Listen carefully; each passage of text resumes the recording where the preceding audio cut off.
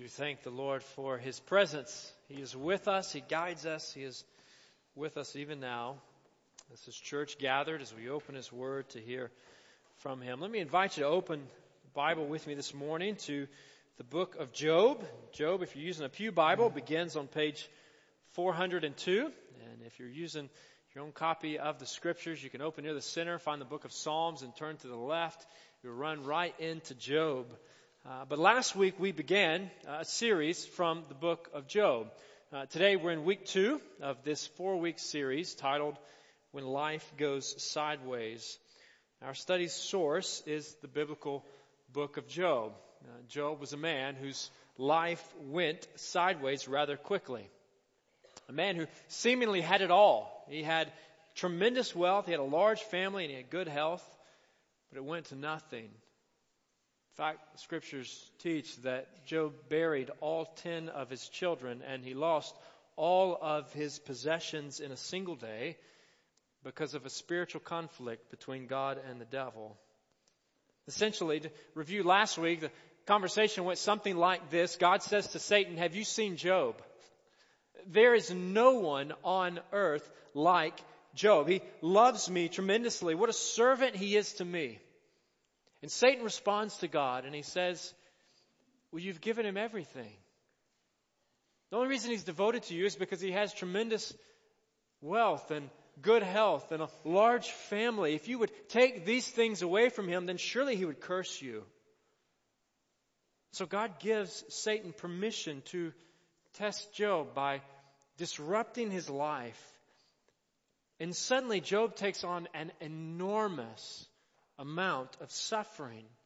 He goes from wealth to poverty. He goes from the joys of many children to the painful loss of all his children, from health to illness, from respect to ridicule, even from his own wife. His life, quite literally, is all but taken away from him. And yet he continued to worship God. The Bible says that though he suffered, he did not sin. So let's pick up this story. It's a fascinating story, difficult story, but fascinating. So let's see where this goes. We'll be covering a much broader section of Scripture today than normal, attempting, rather than to dive deeply into one small text, attempting to draw truths from a broader section within this book. And so bear with me. We'll be looking at quite a few selected passages from within Job and beyond Job, and most of these, by the way, will be on the screens. But let's begin at the end of Job 2. Set the context for what takes place next. And we'll look more specifically, a little more deeply at the end of chapter 19. And so we'll stand in a moment to read that text. But let's hear the end of Job 2, beginning in verse 11. We read this. The story continues. When Job's 3 friends, Eliphaz the Temanite, Bildad the Shuhite, and Zophar the Naamathite, heard about all the troubles that had come upon him, they set out from their homes and met together by agreement to go and sympathize with him and comfort him. When they saw him from a distance, they could hardly recognize him. They began to weep aloud, and they tore their robes and sprinkled dust on their heads, all signs of grieving in that day. Verse 13, then they sat on the ground with him for 7 days and 7 nights. No one said a word to him because they saw how great his suffering was. Now, in between this portion of the story, in between chapter 2 and finally in chapter 38, when God speaks, we have a series of poetic speeches containing Job's prayers out of his suffering to God. He's lamenting before God. He's praying to God, and also an ever increasingly intense theological debate between Job and these 3 friends. And this is the least well-known portion of the story of the book, by the way. So here we have 5 men. We have these 3 friends. We have Job and one other friend that's introduced toward the end of the story that carry on this sustained argument about God. And none of them, by the way, articulate a perfect understanding of God, not even Job himself. They all articulate some truth, but just because they say it and the Bible records it doesn't make what they say theologically accurate. And it has to be so here, because what they say does not always match up. So Job's friends, as we read it, they've come to comfort him. But their presence abruptly shifts from comfort to conflict the moment they begin talking. Unaware of this heavenly backstory, set the stage for what has happened. They're operating from a faulty theological framework that assumes Job must have sinned terribly. He must have done something dreadfully wrong to be experiencing the pain that he's experiencing. And when Job says no, that's not the case, things get tense. From Job's perspective, not only has God turned his back on him, but now his friends have done likewise. This ongoing circular dialogue and debate continues for quite a while. And then we come to chapter 19. Job calls for their pity, even as he expresses faith in God. So let's look at that text. Let's look at a portion of Job chapter 19. So as you find your place there, Job chapter 19, let me invite you to stand with me for the reading of God's Word. Job 19, beginning in verse 21. The Bible reads this way. Job responds. He says, "Have pity on me, my friends, have pity. For the hand of God has struck me. Why do you pursue me as God does? Will you never get enough of my flesh? Oh, that my words were recorded, that they were written on a scroll, that they were inscribed with an iron tool on lead or engraved in rock forever. I know that my Redeemer lives, and that in the end he will stand on the earth. And after my skin has been destroyed, yet in my flesh I will see God. I myself will see him. With my own eyes, I and not another, how my heart yearns within me. If you say, how we will hound him, since the root of the trouble lies in him, you should fear the sword yourselves, for wrath will bring punishment by the sword, and then you will know that there's judgment." Let's bow together. Father, we express this morning that we need you. Lord, we always need you. Lord, we need you now to guide us in interpreting the truths of your word.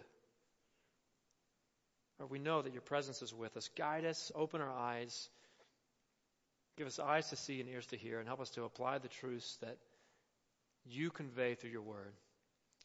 It's in the name of Jesus we pray. Amen. Well, church, you may be seated.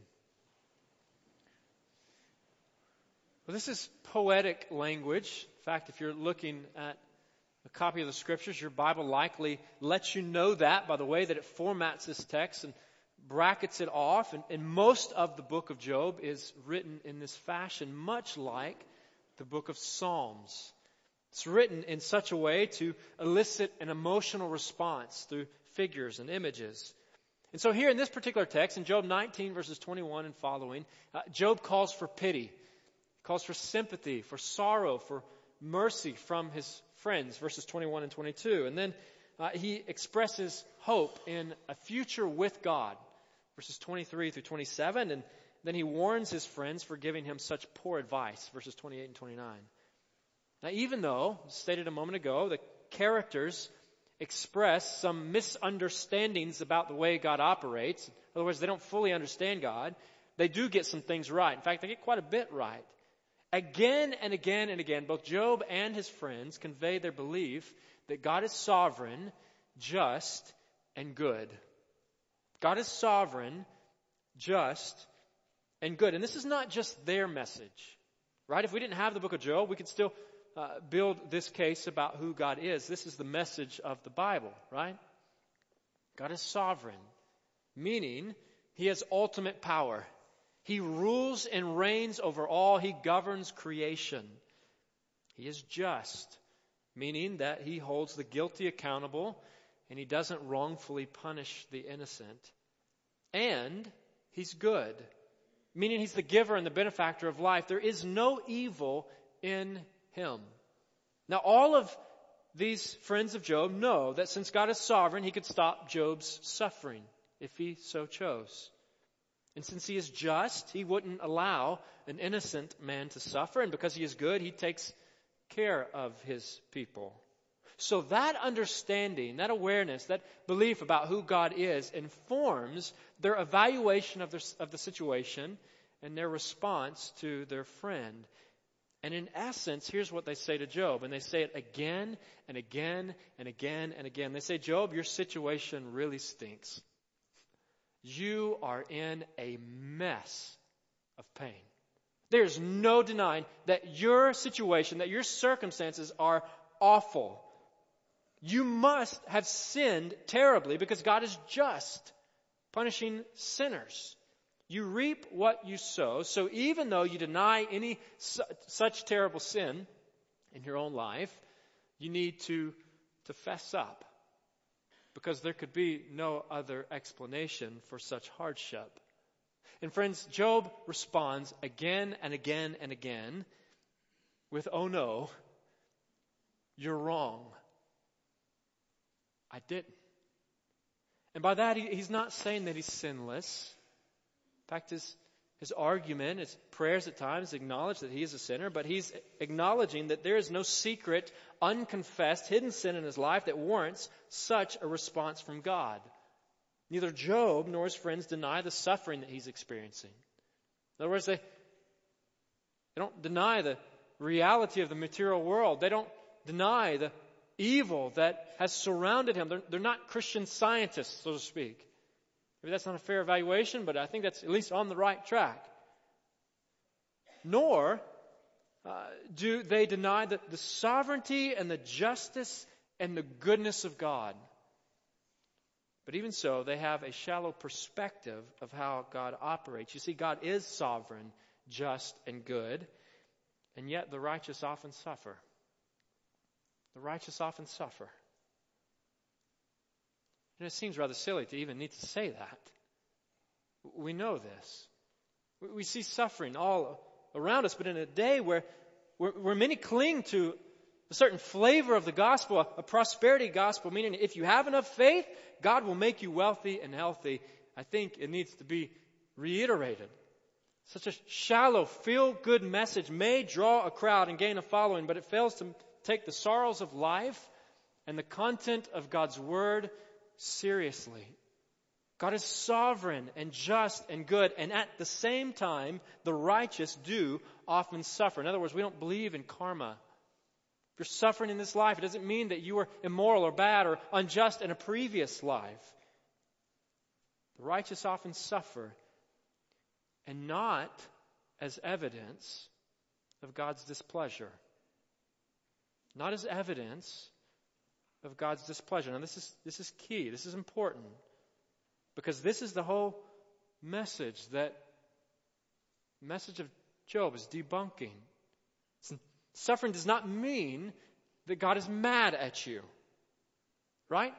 God was so pleased with Job and confident in his character that he allowed such terrible testing. And listen to the counsel of his friends. Job chapter 4, verses 7 and 8. Eliphaz speaks up. He says, consider now, who being innocent has ever perished? In other words, the innocent, they don't perish. Where were the upright ever destroyed? The upright aren't destroyed. That's what he's saying. As I have observed, those who plow evil and those who sow trouble reap it. You reap what you sow. He goes on, chapter 5, verse 17. He says, blessed is the one whom God corrects, so do not despise the discipline of the Almighty. Now that sounds just like something we'd read out of the book of Proverbs, and I don't think it's in Proverbs, but it certainly would be fitting for Proverbs. But Proverbs deals with generalities, not universals. Job's life is the exception. In other words, Eliphaz is saying to Job, God is disciplining you for sinning against him. That's why this trouble has come upon you. But as readers, we know that's not the case. Because we read back at the beginning of chapter 1 verse 8, that the Lord said to Satan, have you considered my servant Job? He didn't say, look at how terrible he is. He said, look at him. He's blameless. He's upright. He's a man who fears God and shuns evil.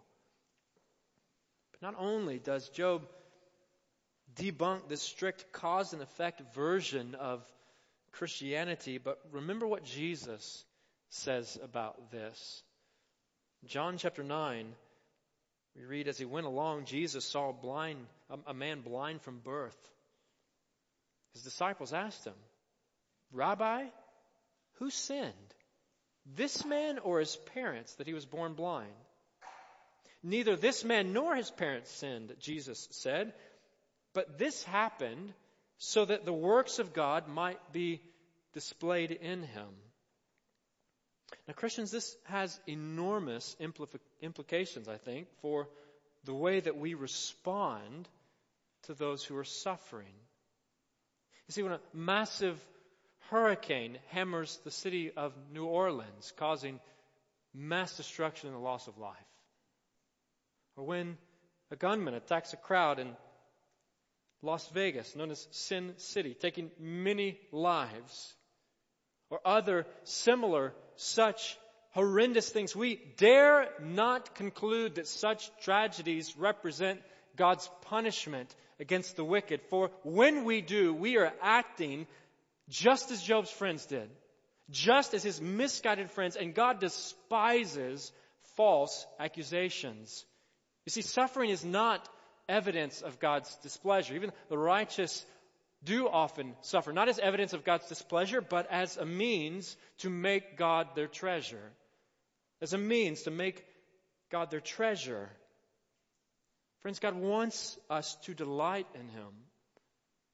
He wants us to find joy and satisfaction in Him. He wants us to make Him our treasure. And when hardships and uncertainties and suffering overtake us, there is nowhere else to turn but to God. God wants us to turn to Him, to know Him, to enjoy Him, to commune with Him, to find peace and comfort and hope in knowing Him. See, the Bible both begins and ends with a description of people living in a happy relationship with God.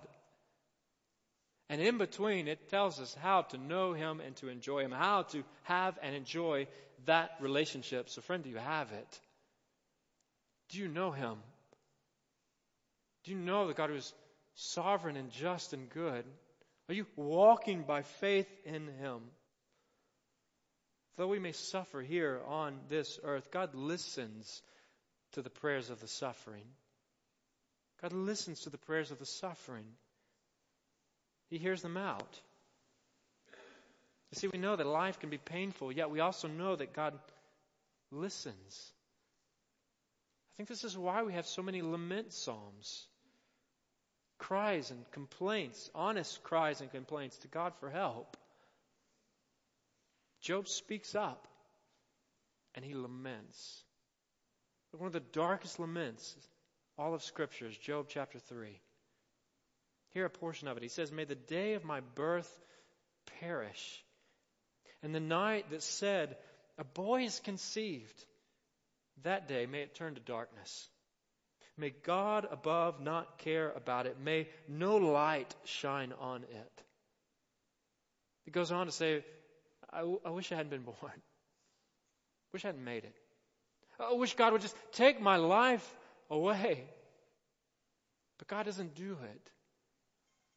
And he continues trusting and walking by faith in God. In the midst of despair, Job longs for relief from affliction. And like Job, may our prayers be honest with God. Honest, yet informed by faith. Expressing praise for who God is. And Job does just that. Time and again, Job chapter 12, verse 13 and following would be one example of this. He says, "To God belong wisdom and power. Counsel and understanding are His. What He tears down cannot be rebuilt. Those who He imprisons cannot be released. If He holds back the waters, there is drought. If He lets them loose, they devastate the land. To Him belongs strength and insight. Both deceived and deceiver are His." In other words, God is sovereign. In the midst of pain, Job still praises God. Because even though his experience leaves him questioning, he knows that God is sovereign and just and good. In prayer, he laments, and then he praises God, and then finally he seeks understanding. He still wants answers.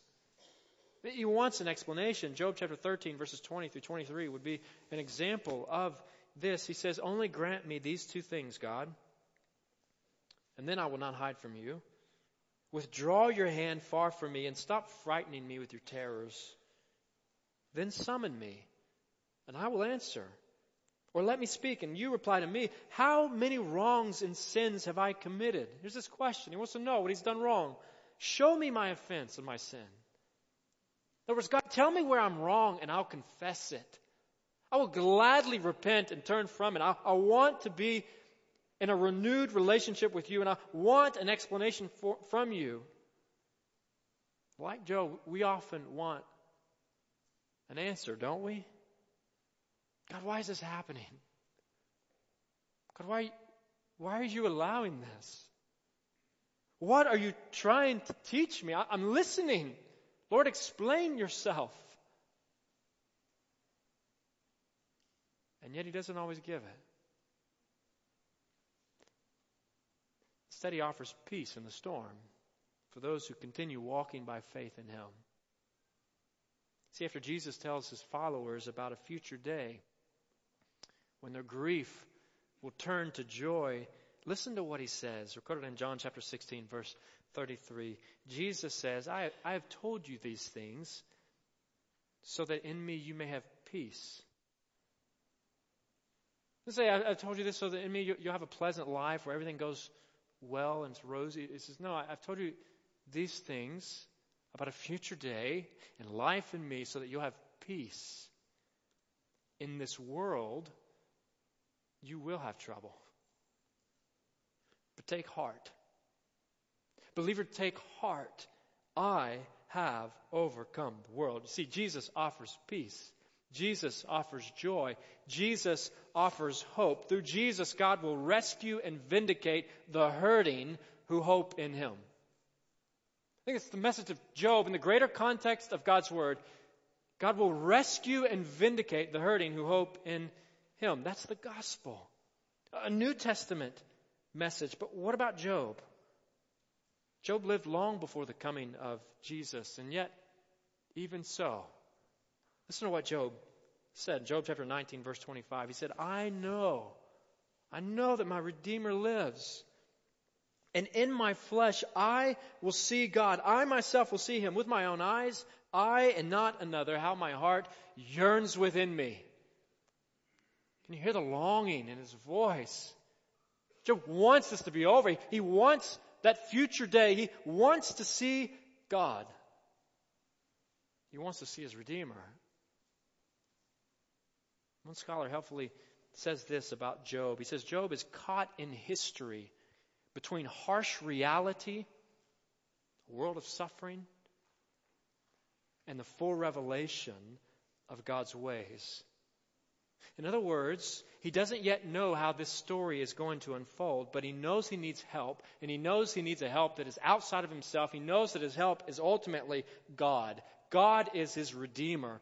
A word describing in the Scriptures both one who rescues and one who vindicates or clears of guilt. Job didn't know how. He didn't know when God would do it, but he knew God would do it. He knew God would clear him and restore him, just as God later promised through the prophet Isaiah. Isaiah chapter 1, verse 18. God speaks through Isaiah, and the circumstance is a bit different. The Israelites are experiencing the judgment of God for their rebellion against him. And listen to what the Lord says through Isaiah. He says, come now, let us settle the matter. In other words, you're guilty, but I've got a solution.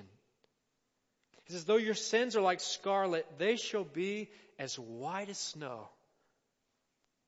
Though they are red as crimson, they shall be like wool.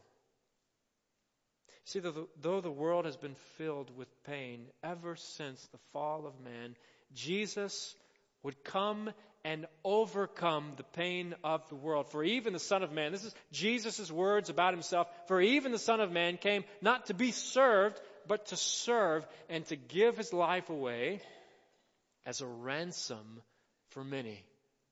To rescue God came to earth to rescue the broken and the hurting. How so?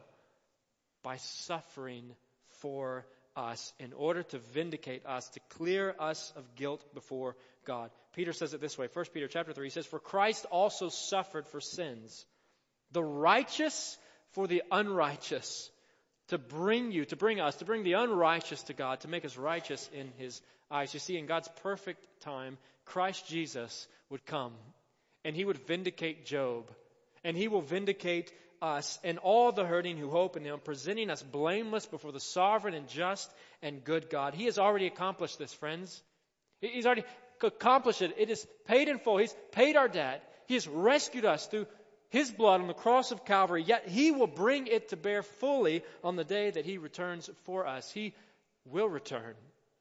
And Paul says it this way in 1 Thessalonians chapter 4. He says, "For the Lord Himself will come down from heaven." He's coming back. He will return. He'll come down from heaven with a loud command, with the voice of the archangel, and with the trumpet call of God, and the dead in Christ will rise first. It says, after that, we who are still alive and are left will be caught up together with them in the clouds to meet the Lord in the air. And so we will be with the Lord forever. That's what he says. And so, believers, we will be with the Lord forever. Therefore, encourage one another with these words. So friends, I don't know what hurt you may be feeling today. I know some of you are hurting. I don't know what pain and sorrow, I don't know what tragedy and turmoil, but I know that my Redeemer lives. And I know that one day I will see His face with my own eyes, how my heart yearns within me for that day. In the meantime, in the here and now, I know suffering abounds here. So let me leave you with a few practical takeaways for the here and now, as we wait for the then and there. Firstly, when you suffer, believer, cry to God. Cry to God. Be honest with Him. Lament.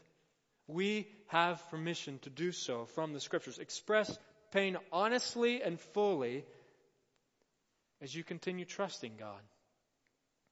Continue trusting God. Cry to God and continue trusting God even when you don't understand. Even when it doesn't make sense. Trust Him. In fact, I want you to turn one other place in Job before we conclude this morning. Job chapter 28. Job chapter 28 might have a title over that section titled Interlude, where wisdom is found or something to that effect. But here we have God speaking through the author of this text, interjecting where this is going. This is the question Job wants. He wants an answer. He wants an explanation. He wants to know how to make sense of this. Where is wisdom and understanding and all of this found? And here's the answer. Job chapter 28, verse 1. There is a mine for silver and a place where gold is refined. Iron is taken from the earth and copper is smelted from ore. In other words, we can find these things, these metals. They can be found. There's a place where we can go and get them or make them. Verse 12. But where can wisdom be found? Where does understanding dwell? No mortal comprehends its worth. It cannot be found in the land of the living. In other words, there's not a place here on earth you can go and find it. Verse 23. Here's the answer. God understands the way to it, and He alone knows where it dwells. For He views the ends of the earth and sees everything under the heavens. That's significant. If we learn anything from Job, it's that we don't know the full story. We don't see everything. Verse 25, when He established the force of the wind and measured out the waters, when He made a decree for the rain and a path for the thunderstorm, then He looked at wisdom and appraised it. He confirmed it and tested it. And He said to the human race, the fear of the Lord, that is wisdom. And to shun evil is understanding. In other words, wisdom and understanding has its source, its origin, in God alone. You want it? Walk with Him. Surrender to Him. Trust Him. And He will guide you. You see, like Job, we want to put God on trial. But we're the ones on trial. Will we serve Him? Will we trust Him? Cry to God, continue trusting God, and Thirdly, cling to the hope of the gospel. Cling to the hope of the gospel. There is hope. Our faith is built upon the hope of an eternal glory, the hope of new life, the assurance of our resurrection because Jesus rose from the dead. God will rescue and vindicate the hurting who hope in Him. So when you suffer, cry to God, continue trusting God, and cling to the hope of the gospel. Now, what about when those around us suffer? When our loved ones suffer, what is our role in that as believers? Firstly, let's pray for them. Let's pray for them. God invites us to intercede on behalf of others. We'll have an opportunity to do that this morning in just a moment. When others suffer, let's pray for them. For they need God more than they need us. Pray for them. And secondly, comfort and love them. Comfort and love them. I'm convinced, after spending some more time in Job, that one of the takeaways, one of the significant takeaways from the book of Job has to do with how we comfort the hurting. You see, his friends started on the right foot. Chapter 2, verse 11. They set out and went to sympathize with him. They went to comfort him. But then they spoke. And they spoke some more. And their words stung. So much so that in chapter 16, verse 2, he said that they were miserable comforters. What did he want from them? What did he need from them? He told us in chapter 19, verse 21, have pity on me. My friends, have pity. You see, like Job, we don't have all the answers. Let's not pretend that we do. When someone is suffering, we don't have the words that can make things right. But through a ministry of presence, we can comfort and love. In fact, I remember a family in our church family that experienced a tremendous amount of hurt. In the early days of my pastorate, I remember feeling the weight of going to visit with them and thinking, what in the world am I going to say? What am I going to say to alleviate the pain? What am I going to say to offer peace and hope? An enormous burden. How am I going to speak into this situation? And I remember a much later conversation with the member of that family saying, I don't remember what you said. I couldn't tell you a word you said. But they know when we're there. Friends, let's comfort and love. And finally, there is a message, there is content to a message that we are called to communicate, and you don't need a counseling degree to do it. All you really need is to know and to love Jesus. When loved ones suffer, pray for them, comfort and love them, and express the hope of Christ. Express the hope of Christ. Friends, in spite of the hurt you may face here, there is hope. God will rescue and vindicate the hurting who hope in Him. Therefore, we do not lose heart, Paul says. We do not lose heart. 2 Corinthians chapter 4. Though outwardly we are wasting away, yet inwardly we are being renewed day by day for our light and momentary troubles. What a way to describe suffering. For believers, our light and momentary troubles, be they grief or illness or cancer, dementia, depression, anxiety, whatever it is, our light and momentary troubles are achieving for us an eternal glory that far outweighs them all. So what do? We fix our eyes, believers. We fix our eyes not on what is seen, but on what is unseen, since what is seen is temporary, but what is unseen is eternal. Father, we believe in you, and we trust you. And Lord, we acknowledge that we need you. Lord, we need you day by day, hour by hour, moment by moment. There is not a moment that we are not dependent on you for life. So, Father, we acknowledge that you are infinite, and apart from your saving grace, and new life in Jesus, we are finite. And yet you have made us to know you and to delight in you. And through the gospel of Jesus, you have made us for eternity with you. Help us to know and to love you, or to want you, to trust you. Give us strength day by day, Lord, to walk with you. It's in the name of Christ I pray. Amen. Well, church, as we consider our response this morning, I want us to do something a little bit different today, something we've done before, but it's been quite some time. I know that many of you are hurting. Your families are hurting. I know others of you are hurting that I'm completely unaware of. I want to give you an opportunity for your church family to pray for you today. Maybe you would say this morning that I'm going through a difficult time. I'm hurting, or my family is hurting, or someone in my family is hurting. And yes, I would like my brothers and sisters in Christ to pray for me.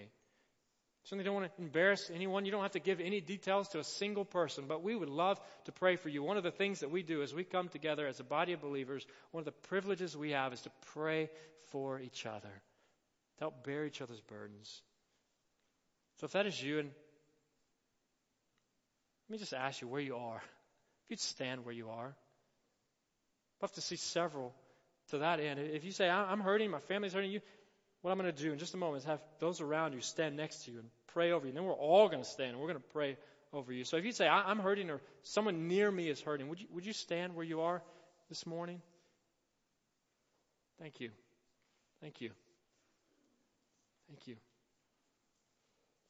Many. No doubt, many more than what you see here. But any others, feel free to stand. This is you. You're going through a tough time. We want to pray for you. So, church, I want you to see these. If you're near them, would you gather around them?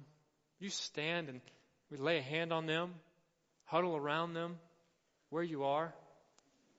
And then, church family, would all of you stand? Maybe you're near one of these, maybe you're not.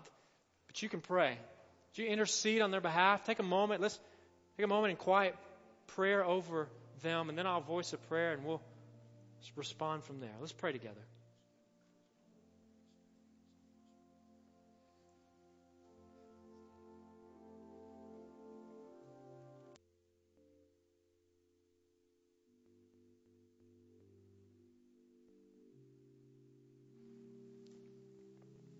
And Father, we lift up these that are hurting today. Lord, you know the circumstances fully. Lord, you know us full well, for you knit each of us together in our mother's womb. You know the days of our lives. Lord, you know all about us. Father, I pray that you would sustain these by your grace. Lord, that you would comfort them, that you would be a near presence. Lord, that they would know that you are with them. And Lord, that they would experience day by day the hope of eternity in Jesus. Lord, may you watch over them. May you use them. May they be salt and light in a world that does not know this hope. Father, we pray for healing. We pray for restoration. We pray for comfort and hope. Ultimately, Lord, we trust you because you are good, you are sovereign, you are just, and you are with us, and you've called us to walk with you. Help us to do so. In Christ's name we pray. Amen.